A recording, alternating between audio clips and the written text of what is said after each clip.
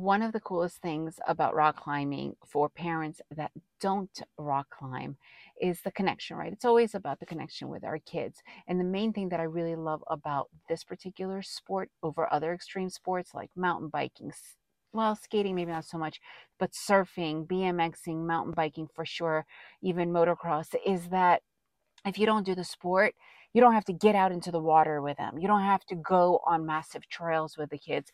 They are climbing literally right in front of you, which is so freaking cool, right? So you could hear everything they're saying. You could participate in the conversation. You could sit out. You could belay.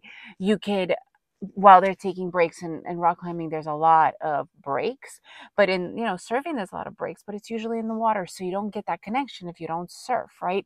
So that's one of the really cool things that I love about rock climbing, is that I get to hang out right there with them and listen to all of what they're going through and be part of the process rather than just the spectator.